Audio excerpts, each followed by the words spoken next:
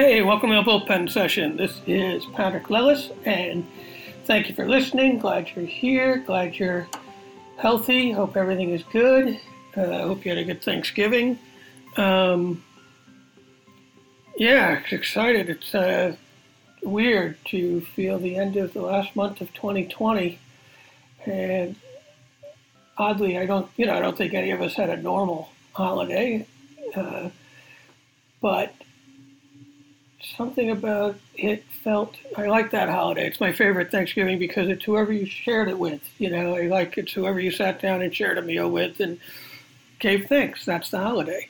And so in some ways that is normal, regardless if you created a new tradition for yourself or not. But I hope you had a good holiday, and I hope as we venture into December, you're starting to get a sense of normalcy after 8 months of what we're doing here in the COVID world. Also feel a sense of optimism, I think, probably because the election is over and, starting to get the idea that we're going to get some calm in our day-to-day life, and also believe there'll be a vaccine in the next year. Not tomorrow, but soon. And, that's given me a sense of hope. And also just had a great conversation with playwright and actor Lisa Ramirez, and found out during the conversation we had more in common than I thought. I did not know that she was such a baseball fan, and that was fun. You'll hear a little bit of that in the beginning. Also, we're both sober. That I did know. Interesting how that helps to shape your career forward. And just the types of plays that we both enjoy, the foundation, sort of the great American play that you'll hear her talk about. She actually wrote a play that I saw, To the Bone, that I thought was incredible, and it is, in my mind, one of the great American plays, because it goes towards social justice in the way of Odette's, and she's having a benefit. They're doing a benefit reading of that play. The Working Theater it's on their website. I think it's theworkingtheater.org. And December 7th at 7:30 is the reading with the original cast. And you should check it out. The benefit is they are benefiting an organization that works with migrant workers. And yeah, definitely check it out. December 7th at 7:30. That's this Monday. And yeah, we talked a lot. We had a great time having this conversation. It's really joyful. I think you'll appreciate it. And one of the things that you'll hear in the theme that she talked about is, not yet, and saying no to work, and that she wasn't ready and she would do it later. And I thought that was amazing, because it takes a bit of confidence to know it's going to come later or the time isn't right. And I think in COVID, when we feel that there's this lacking of opportunity, we feel like we should do everything we can or is offered. And it's just good to remember that we don't have to take everything just because someone else offered it. Don't turn it down, always consider it, but it's good you can take this opportunity to really build the work you want to be building and putting yourself in a position to do the work you want to be doing when some form of new normalcy returns. And we have to pay our bills, we have to make a living, but I just like the idea that we don't, not to take away that feeling of desperation that I have to do whatever because what's normal isn't here, and scarcity, and I just love the idea that she, for whatever reason, it may have been confidence, may have been insecurity, may have been she had a better plan for herself, but I love that she did not operate out of a sense of scarcity, like this isn't the only time. And you'll hear her talk about that. But it's a joyful conversation, and I'm glad you're listening, and I will let you hear me talk with Lisa now. So play ball.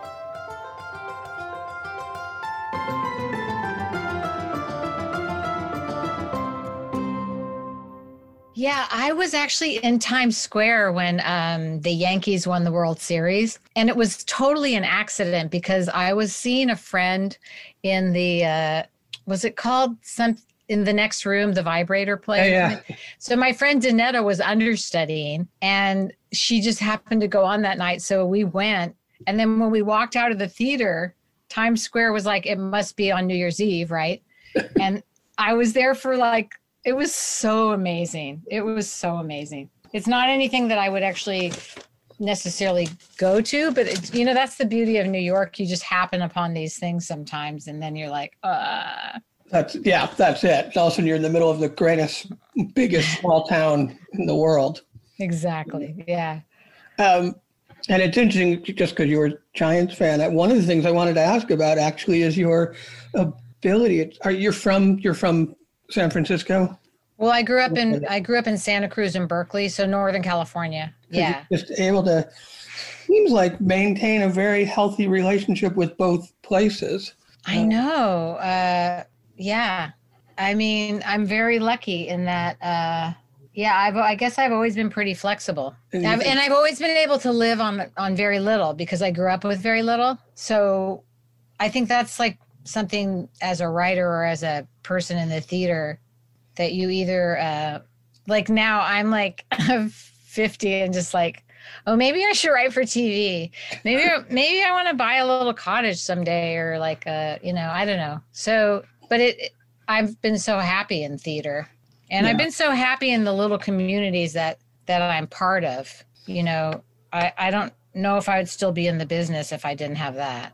Yeah, I agree with that 100%. When you said, oh, maybe I should write for TV, I'm like, right, to my financial lack of flourishing, I flourish in all these communities that I love, and they fulfill me in a different way. You know, Same. You know, well, I acted for so many years, like 20 years before starting to write. And then the first play that I produced, I wrote, and I had got an offer to write for HBO. And it was like, I guess 10 years ago, around then.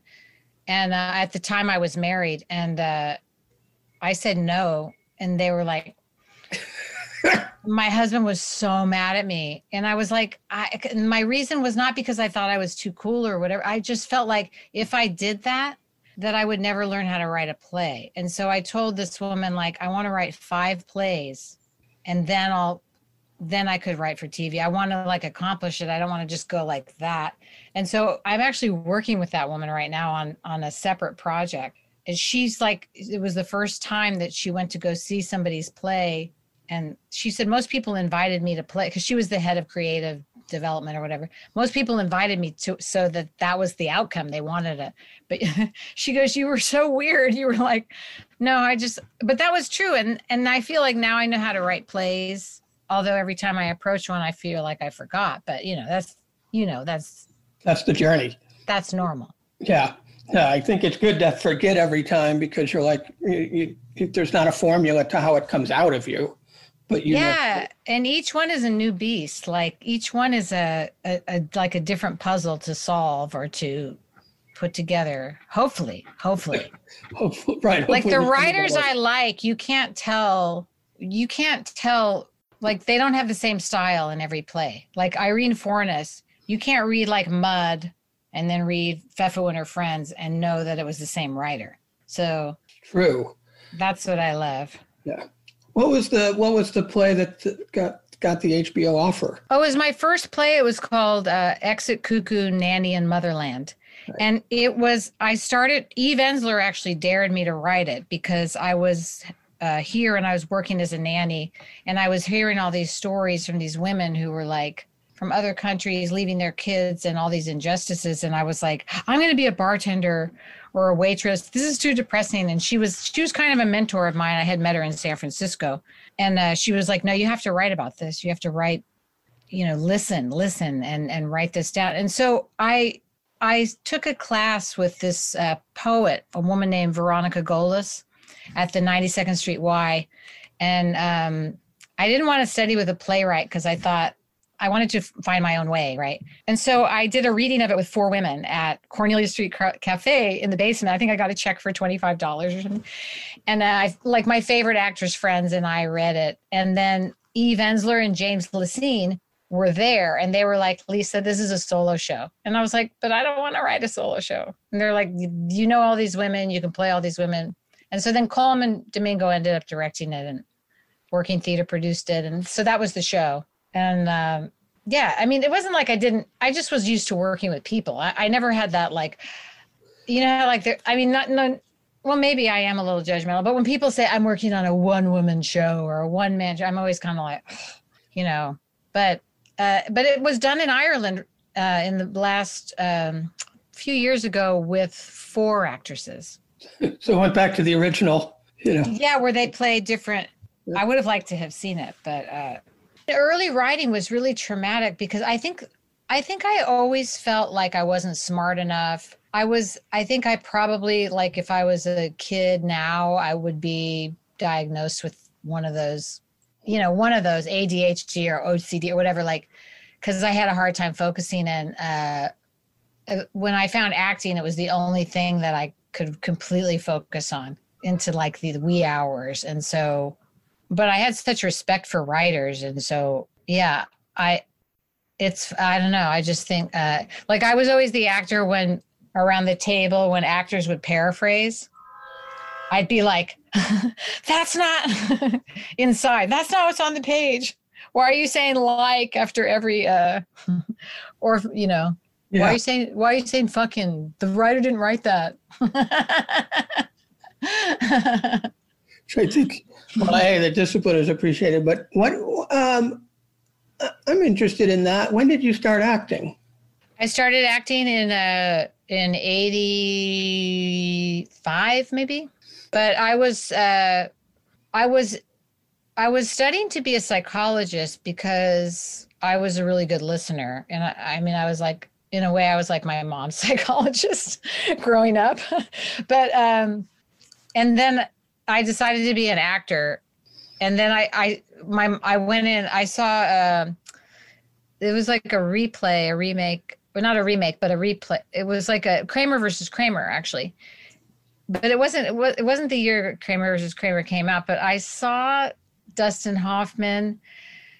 People were like, oh, Meryl Streep effect. No, it was like Dustin Hoffman's performance.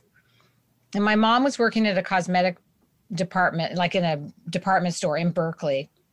And I couldn't stop crying. Like, he opened that valve and I went in, I'm like, I want to be an actor. I want to be an actor. And my mom was like, what? Because like nobody in my family.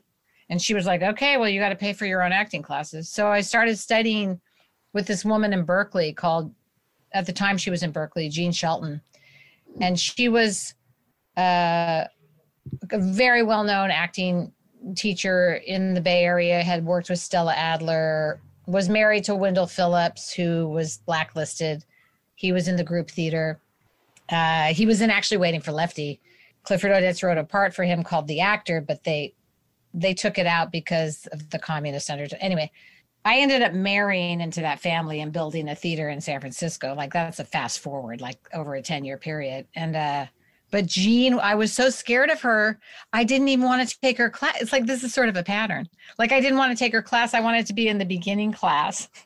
And then when they said I could move into her class, I wanted one more beginning class. It was like, because I was so afraid of her because she was so, but I would peek in and watch her teach. She was like an Uta Hagen type. Yeah.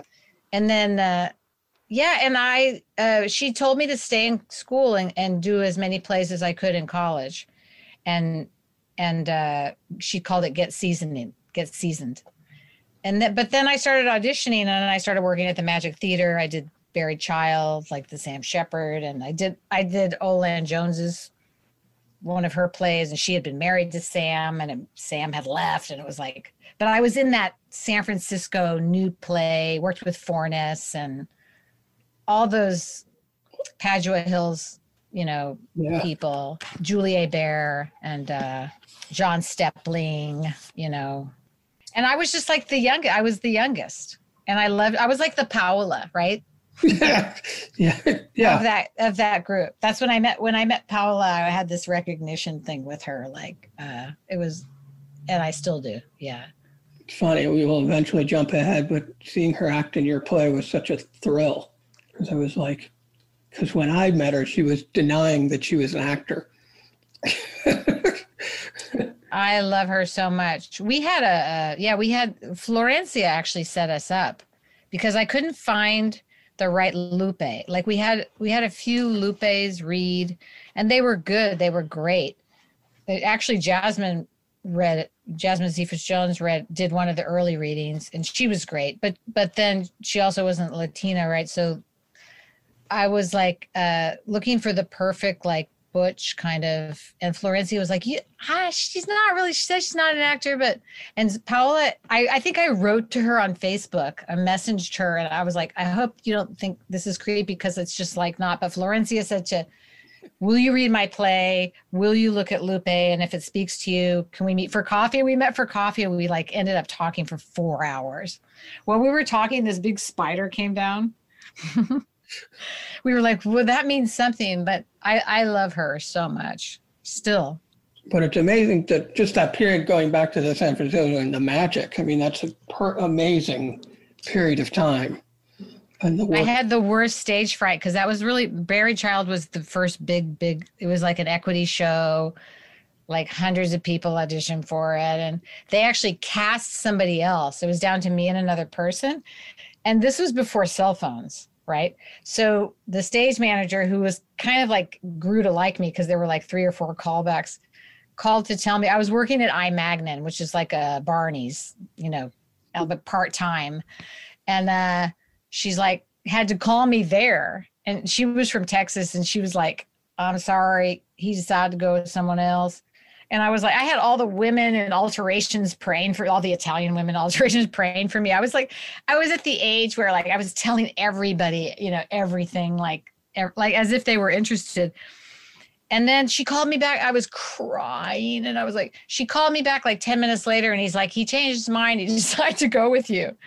And so like, I was paralyzed for the first 3 weeks of rehearsal because he kept giving me notes that I didn't understand. Like, she's kind of like Patti Smith, or she's a little bit tougher, and so then I'd come in and he'd be like, yeah, but she's not mean. And then his girlfriend, the director's girlfriend, was playing Hallie, the matriarch. He had her take me out to sushi, and I knew that and I was so overly sensitive that I was like, I knew that the reason she was taking me out to sushi was to loosen me. And then one night we all went out drinking to this place called Original Joe's, which was like the hangout. And I just had a couple glasses of wine. He's like, this is who she is. And after that, I was fine. I was like, oh, just be myself. Right. The hardest thing to come to, Yeah. Yeah. Great. But yeah, I loved San Francisco. And, but I studied with Stella Adler when she came out there because she used to come out and around that time. And I had all these things happen at the same time where Stella offered me a full scholarship in New York, and I didn't go. I didn't come from a family. I mean, it's kind of like makes me emotional, but I didn't come from a family that went anywhere. So like when I got that offer, my mom was like, what will you do? How will you, like, so it was just kind of like, so in the back of my mind was always New York. And it took me like a kind of a while to get here, but then it's not the back of your mind because somebody tempted you and made the offer, not before Stella said go to New York, right? It wasn't, New York wasn't the goal until that was talked about. No, I mean, I was always obsessed with New York, even when I was little. Like I used to pretend I was Rhoda Morgenstern. Like I would put like the bandana on and like look in the mirror and I'd be like, my name is Rhoda Morgenstern. I was born in the Bronx. Or like I was obsessed with in high school, like superficially like Bianca Jagger at Studio 54 or like, that kind of thing. But yeah, not until Stella, because she was Stella. And we had this whole thing where everybody was like, just don't show fear. And so like I did Cleopatra for her and she stopped me and I was like, okay, just open. Like, and she was like, we're not. And because I wasn't afraid, I understood what she was saying. She was like, stop. And she's like, we're not in Scotland. I was like, we're in Egypt. And in Egypt, everything is expressed with a smile. And then she went, even pain. And I knew exactly. She was basically telling me that I was playing Lady Macbeth, right? And so I was like, okay, can I start again? She was like, so then I like went behind the curtain and I did this whole like whatever. And at the end, she got up with her cane and people were clapping and she kissed me. She kissed me. And she was like, a baby was just born on the stage. Bravo. You know, she was so, but I knew what she meant because I wasn't afraid in that moment. Right. You know, before and after, so then, I got offered a full scholarship, but I didn't go. I love that there's this little cautious barometer that's like, no, not yet. You know, you should write. It's interesting to say that because I literally just made the connection between the HBO thing and the acting class thing and Stella, I guess, too. Yeah. Like, I'm not ready yet. I was reading something today or yesterday about you're never going to be ready. You know, I've been reading about that lately, too. You're never going to be ready. And so you just do it because you're not ready. So you might as well try. And also this other idea that we try to imagine what the future will be like. So we imagine it with everything we have already done. There's no way to, you're just going to try to recreate like, oh, if I move to New York, it'll be like this. It's like, well, you don't know. You actually haven't been to New York. You haven't had that experience. Yeah, it wasn't at all what I thought it was going to be. I was like imagining like a black turtleneck and like, a loft. Everything is a lot of people, and, super skinny and very like smoky kind of Patti Smithy, Anuka Me, like, and it was none of those. It was like none of those. I was just like Lisa E. Lisa. Yeah. Yeah, no, it's funny. My New York looks a lot like Patrick. Not at all the way it was started in the movies. What got you here, and how long did it take? God, it took. I married Chris Phillips, and we built a theater together, and then we got divorced, and I lost the theater, which was like a huge loss, and I moved to Los Angeles for a bit. And then I moved back to San Francisco, and I was in the middle of like probably the best relationship I've ever had. However, I stopped drinking for 5 years when I was married because he stopped drinking. And so I thought that the reason that I stopped drinking started drinking was because, or the only reason that I stopped was because of him. That was in my mind, although alcoholism is like rampant in my family. And so I started drinking again, and I was with somebody who was sober, who was a beautiful actor and writer. It was probably the best relationship I've ever had. And his name was Luis Seguar. Anyway, in the middle of that relationship, an apartment opened up in Brooklyn, and I moved. It was so crazy. There was like no reason for me to move other than like I was just like, if I don't go and I think it's because I was drinking. Like, I don't think it was rhinoceros reasoning. It was like, I have an apartment. It's $500 a month. And then Luis came out, and anyway, then I ended up like, it took me a few years. So I came out here in I think 99. And then in 2001 I got sober. Like, I literally did a swan dive into alcohol, but I had to do it away from my family, I think. The swan dive or the sober? I had to do both. Yeah. But I think, I'm grabbing my coffee. Hold on. Like, I think that my brother was an alcoholic, and he was a ballet dancer, and he was so severe that like he would always drink to the point of hospitalization. And I always kind of compared my drinking to his and so I didn't think I just thought, but when I was away from everybody and the constraint of my mom, and my mom's Irish, and like the whole kind of like, what will people think? Then I was like, all bets were off. So it's the best. It was like the worst thing and the best thing that ever happened. Right. The worst of the best of times. It was the worst of time. Yeah.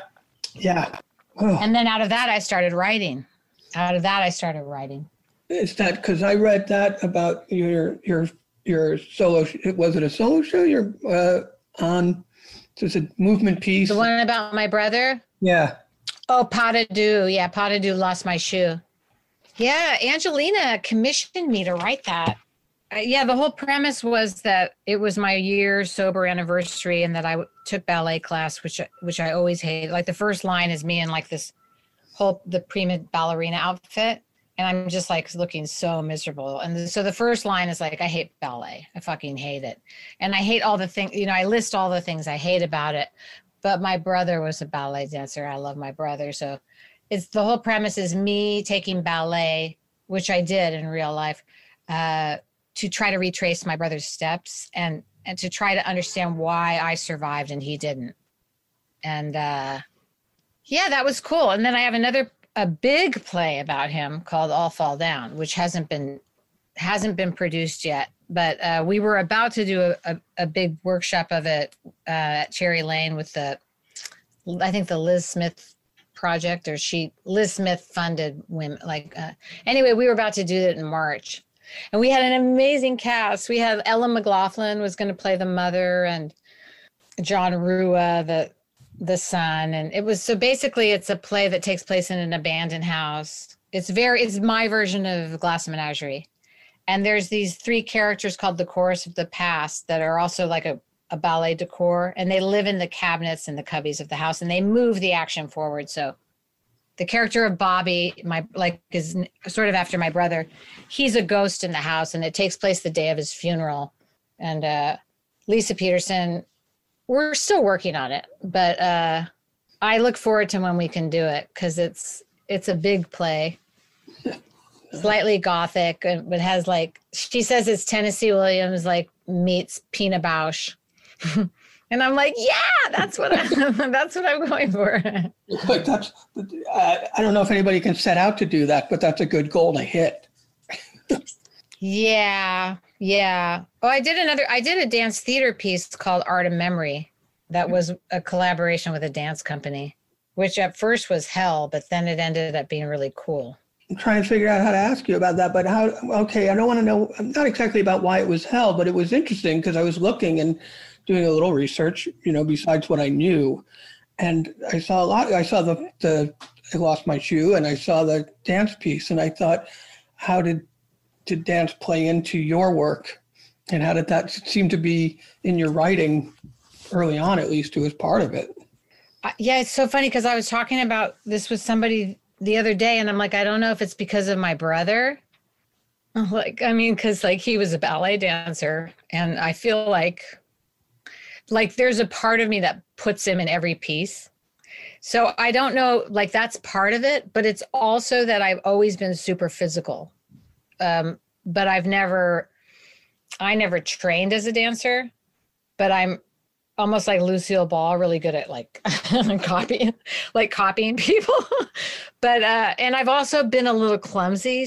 But I love the mix of grace and clumsiness. I always have.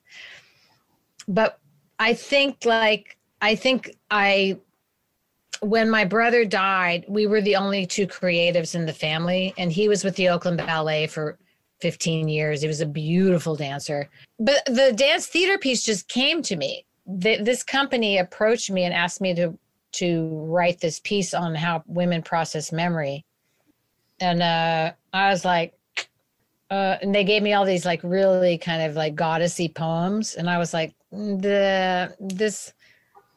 And I ended up framing it with Jorge Luis Borges's The Library of Babel.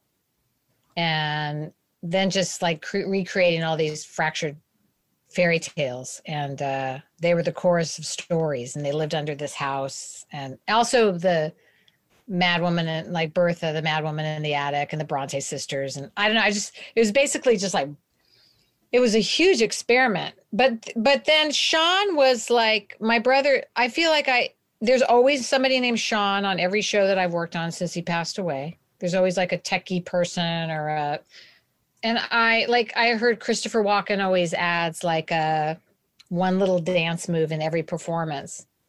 And I think I when I heard that, I love that. I think I do that. And also just to make my brother laugh because I'm not super graceful. And he can appreciate the irony. Exactly. Yeah. Right. And even into the bone, there's a movement aspect. There's like the factory and where all the women are moving in unison. And I love that. I love that.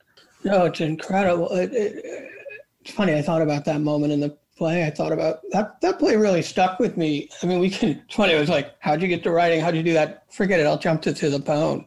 Like that. Yeah. How did that play come about? And I want to say really what, I'm jumping actually a little bit, but it feels like you're, as we talked about being able to have multiple communities, you're actually seems very successful at balancing writing and acting, and I feel like I've seen you and a little bit, right? But since I saw To the Bone, I've seen you in everything. Like and like it became this moment where I'm like, okay, what the hell was that play? That play was great. And thank you. And also, it was I directed a play at the Cherry Lane in November, December, and it was inspired by like going in 3/4 thrust in the round, because I was like, oh, To the Bone was also the best use of that space. Yes, yeah, yeah. It's like that now. I was just in there this morning. I was just sitting in there this morning. But okay, so To the Bone is like. Mark Pleasant from Working Theater, they produced my first play, which was Exit Cuckoo, and it did pretty well. And we had I was working with Domestic Workers United, which was prior to that, even going up to Albany in buses and like lobbying for the Domestic Workers Bill of Rights. And so it was really in line with the Working Theater's mission to, bring communities of like labor organizations and communities into the theater.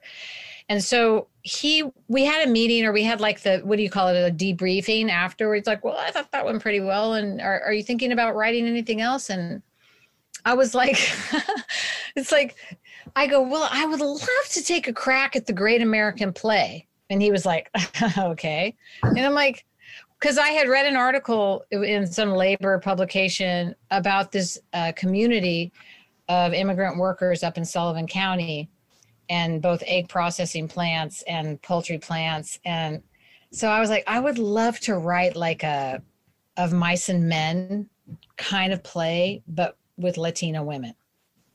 And so he just was like, okay, let's commission you. And so I made all these phone calls. Everybody hung up on me. And then I met this woman named Sandy Oxnard, who had worked in a clinic up there and was a local activist and outreach worker, along with his priest, Father Richard DeWitt. And she talked to me, and she was like, come on up, I'll introduce you to the women. And so I went up there over a period of 6 months and like talked to different people, went in different people's houses. Like that, the character that I played, Olga, her name was Olga. She was like, I was just watching her and listening to her, and I was like, oh my God, this is like the Central American Ana Magnani. It's like, I'm playing her. And then she had a son who was hip hopping. And then I thought, okay, it's going to be a daughter. So anyway, I went up there, and at the time I was married to Matthew, who was a documentary filmmaker. And I was like, this is a documentary. Like, this is not a play, because the stories were hundreds of women had been raped in that poultry plant. So I couldn't even write for a year. I was just like, how are you going to, what's the entrance? And then some person after an AA meeting told me this stupid joke, some guy who I didn't, and I was like, open it with a joke, because the Catskills was the Borscht Belt, so it's just weird how things come. That's great. Yeah. And so I was like, well, you couldn't write for a year about that, because after doing the interviews, just because it's overwhelming, right? It was so devastating. And like the last interview that I went, it was Carmen and Mayra Gonzalez. They were the sisters that actually reported this guy. And then it was thrown out of court because it had reached the statute of limitations. And then they were blacklisted from their community. So my last interview was with them. And when I was leaving, they said, don't forget about us. Like, people come up here, they take our stories, and then we don't. And that's why the very last lines of the play, when Lupe's leaving, we say, Lupe, what? Don't forget about us. Like, that's, and so, yeah, it was just too devastating. I didn't know how I was going to zero it down to one story, but I worked with, we had like 2 or 3 years of development because the working theater was going to produce it. And then they didn't have the money because it was a bigger cast. And I was like, but I was working with Morgan Jeunesse, who she was my agent at the time. It's when she was still agenting, and Lisa Peterson from the beginning. And it was like, probably like what grad school must feel like, because these two women have worked with so many new plays. And then I asked Angelina if we could read it around her table, and we read it, and she was like, we have to do this, because her family they were immigrants. And so that's how that happened. I'm going to ask, when you do the workshop and it's like with the working theater and it's a couple of years, how does that, I know that you have a relationship with them, so it's not the relationship, it's just you keep checking in with them. It's not necessarily like a seasonal thing where they're like, oh, in November, we're doing a workshop of your play. It's when you're ready to try something. No, I would just always ask for a date, because I won't write unless I have a date. Like most of us, right? Yeah. Yeah. And then, I mean, it was devastating. Like, and then I remember I had this agent at the time that sent me literary notes from some public theater, what do they call them? Intern. I think her name was Tiffany or like Candy. And I remember I was at the gym and I was about to go swimming, and I looked on my phone, and it was the meanest summary of To the Bone. And this was right after Working in Theater said they couldn't do it. It was said that it was overly dramatic and like this could never happen. And it was and I was just like swimming and crying and like, what am I going to do? Like, I just felt like, but then Angelina got it. And then it ended up doing well. But then the woman from the New York Times slammed it. It was the only bad review it ever got. Said it was melodramatic, didn't believe it. And I feel like, and everything else, got nominated for a Pulitzer. It was like, but I feel because the New York Times, this woman, I forget what's her name. I forgot her name. Anyway, she's given a lot of my friends bad reviews. You don't have to give her press. No, but she gave me a great review on that stupid dance piece that took me like a month to write. Like, so she liked that esoteric, you know what I mean? Anyway, so, anyway, but you know what? It's one of the most exciting things that I've ever been part of. And then we did it in Oakland. And I'm going to ask about that, but when did Lisa get involved? Like, when did a director, and really it's when did the director, because it sounds like Morgan's in conversation with you the whole time. Yeah. Well, when I had the first half written, I met Lisa through Colman at a New York Theater Workshop retreat. That Colman and I just like, somebody canceled and they invited Colman and I at the last minute. And so I met her, and then I asked her actually to direct Exit Cuckoo, but she was busy. And then I asked her if she would direct the first read through of this rough draft, just to see if it was something she'd be interested in or if we were compatible. So she was at the beginning. She was very much at the beginning. And she had worked with my friends, Richard Montoya and the Culture Clash, those guys. And she had directed Luis Alfaro's plays. And so I thought like it might be a good fit. And we ended up working really well together. Right. And when I guess I'm sort of asking because I want people to know that they should ask people to do things. And like, I always ask people. Right, yeah. It's my personality. When you're doing that first reading, it's not like, oh, we're doing a first public thing at the thing. It's we're reading. I want to hear what it is. Right. Yeah. Yeah. Just around a table. Yeah. And getting somebody involved. And I'd never written that kind of a play before. So at the end of it, she said, well, it's clear that you have that. No, she said, I thought that was the play. She's like, well, this is the first act. And I was kind of like, oh, You know, inside I was doing that. I was like, okay. But she was right. And then like, I think, oh my God, I wrote the second act. I did, and I've never done this before. I've never done it since. I did an entire weekend on black coffee and Hershey Kisses with almonds. I was so crazy amped. And I just got out the second act. And so, but then like Morgan, they were so nice to me. They were so like, like Morgan and I spent an hour going over titles, Wings and Bone, blood and like, you know, and yeah. So I have great love in it. And I remember when we actually did it, I just remember like consciously saying, enjoy this moment, like approaching the theater, like, don't be so stressed out. Because there was some craziness even in the cast. There was an actress who was changing lines, asking to change lines, us saying no, and then Lisa Peterson saying no, and then she would change it. And that was a little crazy. But I just kept saying, this is it changed my life, that whole experience. Yeah, it's funny to think about. I have a couple of thoughts on it, but one is the drama that can distract us, you know, that we can let happen. And the truth is, I'm glad you were saying enjoy the moment, because you wrote the play. The play was important because you did the work. You found a way to do it. People invested in it and you. Yeah. And then it's happening. And it's interesting to me that you're like, I set out to write the great American play, which is a pretty high bar. I know. It's like, so here I have this like massive insecurity, and yet this complete like why not, you know, also. Well, like, yeah. Just try. And it felt like that's when I saw it, that's what I thought that's what I thought I was seeing. You know, I was thinking Odette's more than. Oh, I love Odette's. You know, Steinbeck, but I was thinking that. Or even there was parts of it, like I'm like Arthur Miller, like some of the, like View from the Bridge, when they call the, you know, he was born in America, or like that whole thing. Like that was one of the first plays I did, was View from the Bridge.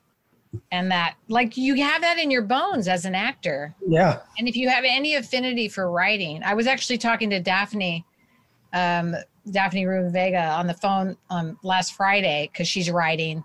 And I'm like, you have to remember that you have all this knowledge and stories in your bones as an actor. Like that can help you. Your body kind of remembers. Right. You know, good storytelling, and you know, viscerally, like the View from the Bridge moment for me, you know, the play that hooked me is Death of a Salesman. And oh my God. Yeah. It was just, you know, I think of Arthur Miller and the declarative, you know, I am not a dime a dozen, and, you know, you're Biff Loman, I'm Willie Loman. And, you know, yeah, it resonates so deeply that I'm like, anytime I get to writing something and I'm at the end of the play, well, they should just name what they need to name, because it works. You know. Yeah, and like that whole thing, that interview with Arthur Miller, and I also did After the Fall. I got to play Maggie in After the Fall. Oh, that's probably the best thing I ever did. That was great.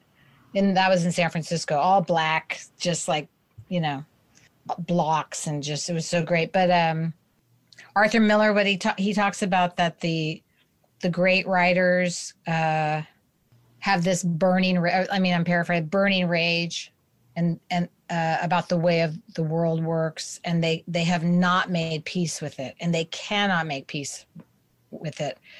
The lesser writers, or he didn't call them mediocre, but he was like, have made peace with it, but the great ones can't. And so I'm like, oh, that's interesting. Like, it's just like when great artists remind you that this burning rage or this sense of injustice, like, a lot of people don't have it. Like, I could never write the 2-character romantic comedy.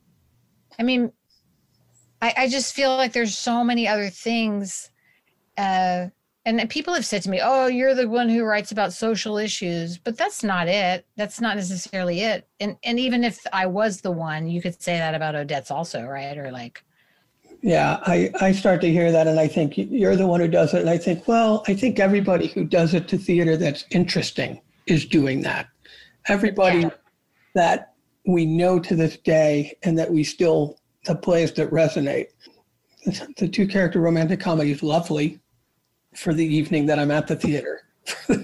Yeah, and sometimes sometimes you get, and that's not even to diminish comedy or even to diminish a two-character play. I just haven't done that one yet, And also, but I think that thing about, it's funny because that thing about you're not at peace with it, you haven't come to terms with it, and you won't. I think whether you will or not is different than I think the idea that you write about the things that you that keep you up at night, that you're obsessed about. Mm-hmm. That's what the only thing that's going to keep me showing up to my computer every day. I know. I want to ask about To the Bone, because you're doing a benefit about, what is the benefit that's happening December 7th? Yeah, I was thinking about the women that I interviewed, and the goal of it back then was to bring the women that I interviewed or the community that I interviewed to the Cherry Lane, but we could never figure out a time because they were always working. So then we were going to be part of a 24-hour vigil for farm workers a few months ago, but obviously that didn't happen. We were going to go up there, and I mean, anybody who would come, Paola was game, but we were trying to get as many people from the original New York cast. We were going to camp out there, and do a reading at the vigil, right, for the workers. But that didn't happen. So then, this whole coronavirus thing, and I'm thinking, well, what can I do? We were going to do The Wasteland, T.S. Eliot at Oakland Theater Project.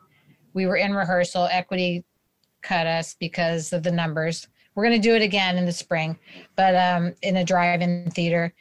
And I was just sitting around going, what can I do? And also everybody's in this boat. So I'm not so special that something got canceled, but what can I actually do to help people that that aren't theater? So I called Mark Pleasant and I was like, what do you think about doing a Zoom benefit with Rural Migrant Ministries, Sandy Oxnard, the original New York cast? And they were like, yes. So we had and now Eve Ensler I just asked her if she would introduce it, or if, somebody, I was hoping America Ferrera or somebody fancy who could bring a lot of she, that kind of thing. But we've been on the, planning it on Zoom. And so that's going to happen. Everybody said yes from the original New York cast. It's funny to think, it's good. It's funny when you think about needing to get somebody fancy with the more eyeballs on it. I feel like if Eve Ensler is introducing it, that's big enough. The play is big enough. The cause is big enough. I hope. Plus, you're going to be on this pod, so the fact that this whole audience will go. Yeah, exactly. Oh yeah. That'll be great. They'll see it. And then the Oakland Theater Project did it. We did the West Coast version of it, and and so they're gonna be part of it too. And Clifford Odets is the reason that I'm working with Oakland Theater Project, because they did a production of Waiting for Lefty that my friend was in, and I was just going to see her, and I was kind of my ego. Well, my father-in-law wasn't waiting for Lefty. I had this whole and I walk in, and it was this antique auto shop in a warehouse in Oakland with all these bleachers in the round. And all of a sudden this huge, beautiful Black woman starts singing gospel. And then the ensemble is all with her stomping their feet, and they go into Waiting for Lefty. And it's one of the most exciting things I've probably ever seen, except for maybe Fiona Shaw or Knee High Theater Company, at St. Anne's Warehouse. I mean, and so I literally chased the artistic director. I think I may have tackled him. And I was like, well, I want to have coffee with you. And I was leaving in 2 days, or no, it was a week. He read my play, All Fall Down, and wanted to do it. And I was like, here I am again. I go, well, I would rather you do To the Bone. Can we do a reading? And I organized in 24 hours, a reading of To the Bone with just my local friends, my local girls. And he said, yes. because I didn't want to do All Fall Down because my family's there and it would devastate my mother. Yeah. Seriously, that's the reason. But so then we started working together. They did Exit Cuckoo first, and then the following year To the Bone. And then they commissioned me to write an adaptation of The Lower Depths, which I did last year, called Down Here Below. That was for 23 actors. Whoa. Morgan was my helper on that one too, because I had never adapted anything. But I wrote it for the company. And it took place in a homeless encampment in Oakland. It was really exciting. It's amazing. Yeah. And it's funny. I'm like, are you associate out at Oakland? Is that I'm associate artistic director. Yeah. So that, that one tackle after the production is paid off into a deep relationship. Oh, we're so close. I called him because they had to cancel their whole season like everybody else. And I was, I was on a trampoline, one of those mini trampolines because the gyms were all closed. And Cuomo was doing his spiel like he did. We were all listening and I'm like jumping up and down. And he's talking about drive-in theaters. And then I was like, the Wasteland. And so I call Michael and I'm like, what do you think about doing, because we have a parking lot in our space.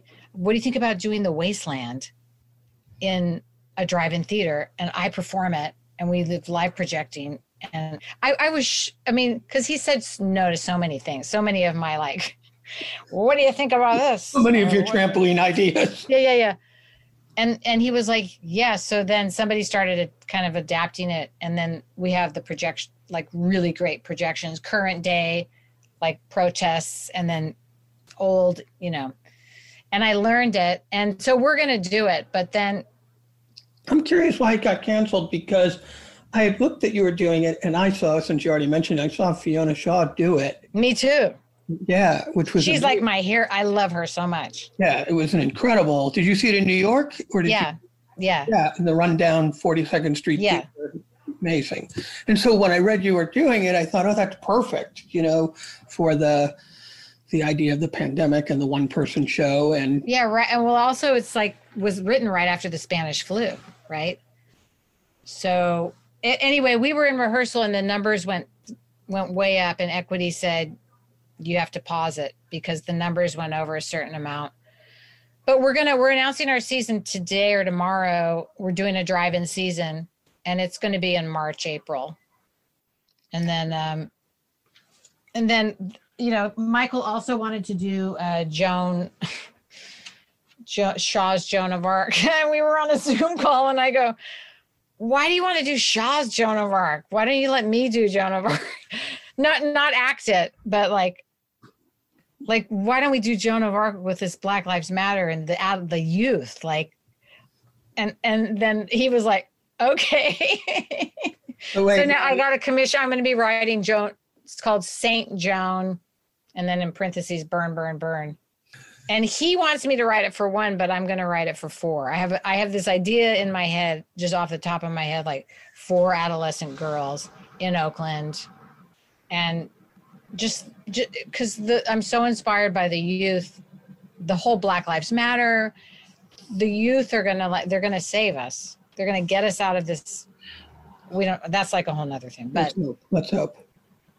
Yeah. It's amazing. It's funny. I want to be slightly respectful of time, but I am going to go back to this whole courage of saying no, not yet. And since you did it with since you did it with your play, you did it with HBO, you did it with going to New York. Yeah, it's something to look at, huh? It's really interesting because I think it's courage, and I think there's something to knowing, just trusting the fact that that when it's right, it'll be right. Not getting off, not having to go because someone else is offering you something doesn't mean you have to take it. And it proves to me, listening to you and knowing the amount of work you're doing and different communities you're in, that things don't go away. It's like you said, you're working with that person from HBO right now on something. And that's. Yeah, and she recently told me, it's actually a TV thing, and she's not with HBO anymore, but we're working on this pilot that I've written, and she actually just recently told me that she thought it was so odd. Like, I didn't even give it a second thought, and I love that my husband was so mad at me, but he went back to grad school. He was like, it was like a financial thing. I think there would have been more money. Sure. But I've never been interested in money. I mean, I like money. I've been around a lot of money, like as a nanny and in my life, and I'm comfortable, or I'm like as comfortable getting on a private jet as I am like walking through the streets of friggin' whatever, Oakland, or or into the homeless encampments. Like, but that's not been my driving thing, like money and fame. I just want to do good. And this sounds so hokey. I just want to do good work. And it's not easy. It's because you see, especially now with social media, I took a month off of it after seeing The Social Dilemma, because like we see the awards, we see the, commissions, we see and I'm as guilty about posting stuff as much as the next person, but it sometimes will put me in a state that I'm way behind because I drank, right? I drank during the years that most women have babies or move to the next level of their career. So there is this thing driving me that has been driving me, which is false. But when I'm vulnerable, it's like, you're way behind. Like, and yet then people will tell me they respect me, and I'll be like, you do? Like, Sally Field, you like me? Yeah. And the other thing that I realized very recently is that love has been more important to me since I was 12, finding love, than my career, which is so weird. And so now I'm at the point where, and I've done pretty well for love, that like my career not being and career is even weird, my work like being my primary thing. It's really been about finding love, finding safe, because my dad left, right? Finding that like what I thought was an anchor has been, and worrying about other people's either health or rent or comfort. And then I have this other side of me that's like, writing these plays that are about strong women. And so very recently I decided I'm off. I'm taking 2 years off because I just had a pretty devastating breakup. And I'm taking 2 years off, and I'm just going to see what happens if I just focus on my work and my friends and my family, and not some romantic illusion. Right. You don't need the illusion there. We can create it in the stage. Yeah. Like, what happens if I just, and so like, even in writing about adolescence, it's kind of like, there's a part of me that wants to go back and kind of explore that period where, like, I have a friend who says that teenage girls, we don't need to find our inner child. We need to find our inner teenager, like, who wants shit done yesterday, like no patience, hormones raging, and also don't believe that there's, the raging teenager doesn't think it has to be done the way somebody else has done it before. Yeah. Yeah. We can do it our own way. So I have all these young women around me that I just adore. I mean, a lot of people are annoyed by the younger generation, but I'm like really excited. I'm inspired. And yeah, I guess that keeps one young. I think, yeah, it does. And they are inspiring because they keep making work, and they also don't see the limitations. That's what I love. Yeah. The conversation's great. I feel like I should make sure to ask in case you thought about it, although the conversation's been full of advice, but if you had any things that you would tell a person, early career artist, and it's funny, one of the things is like, don't be afraid to say not yet, because I always think it's one of the things that doing these interviews, we're in our third season, we used to do this live, is a couple of people have said that, a no, when you get a no from somebody, it's not a no forever. It's no, not right now. you know. And I thought it stuck with me because it's really helpful because I hate hearing no. Oh, it's devastating. Every time I get a rejection, and I've gotten so many, I had 3 last week in one day: an acting rejection, a money rejection, a loan, whatever, and then some management company asked to read my work and had heard things about me. I got them all in the same day, and I was kind of like, well, it's 3. That must be auspicious. But there's that thing, like when you ask God or higher power or whatever for an answer, they say no. Not right now, or I actually have something better. Wait, I have something better in mind for you. One thing I will say is do something for other people. Like find some people, a community, do charity work, just do anything that will keep you grounded to the world, because the theater is not the real world. Theater people, I'm so devastated when people say they're going to stay in touch after a show and then they don't. Like and then I'll be like, I'll call my mom. I'm too sensitive for this business or whatever. Or like, but then I'll go like up to Albany with domestic workers, or I'll like drop socks off at the homeless camp or whatever, I think Maya Angelou said, you walk into a room and you think that you're the most wounded person. And then you meet other people who have been swimming in much deeper waters than you've ever known. And it humbles you, right? And it softens you. And I think it's just to find that balance.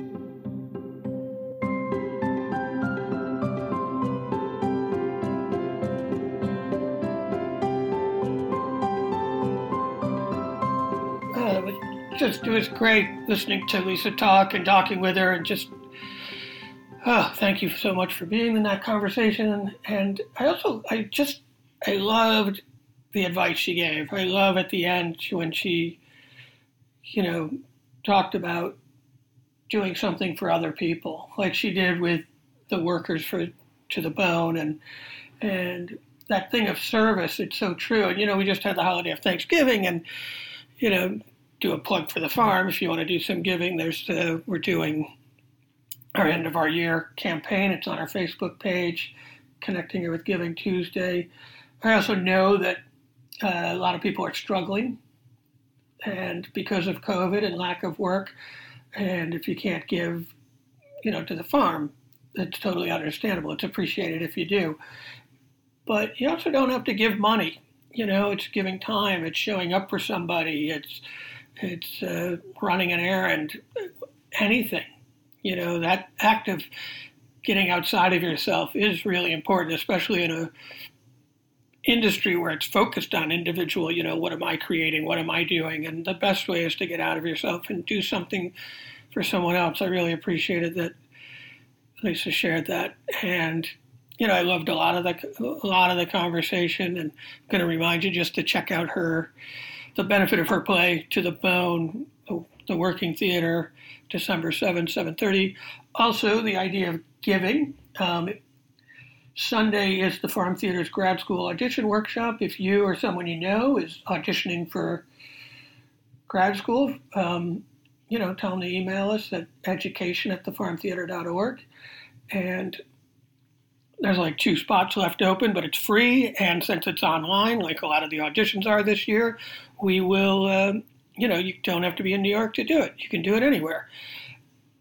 And I'm looking forward to that. It's something we do every year. And I'm so glad that Scott Illingworth volunteers his time to share his expertise as someone who auditions a lot of people, because he works and teaches at NYU grad acting, and really glad that he's open about the whole experience and the value of grad school and whether it's right for you or what you're looking for. It's always a good experience. So if you know anyone who's interested in that, that's Sunday, and they should send us an email and we'll hook them up. And with that, in the spirit of generosity, thank you for everybody who's been listening during COVID. It really makes me happy to know that we're still having the conversations. We're having a larger conversation with it, staying connected with our community, and appreciate you recommending it and sharing it to other people. And if you're looking for something generous to do outside of yourself, you can always go to iTunes and give us the 5-star review. That has helped people find us. And, I hope you have a lovely December and enjoy as we start to head towards the end of 2020 and see if we can find some normalcy. And with that, we're out.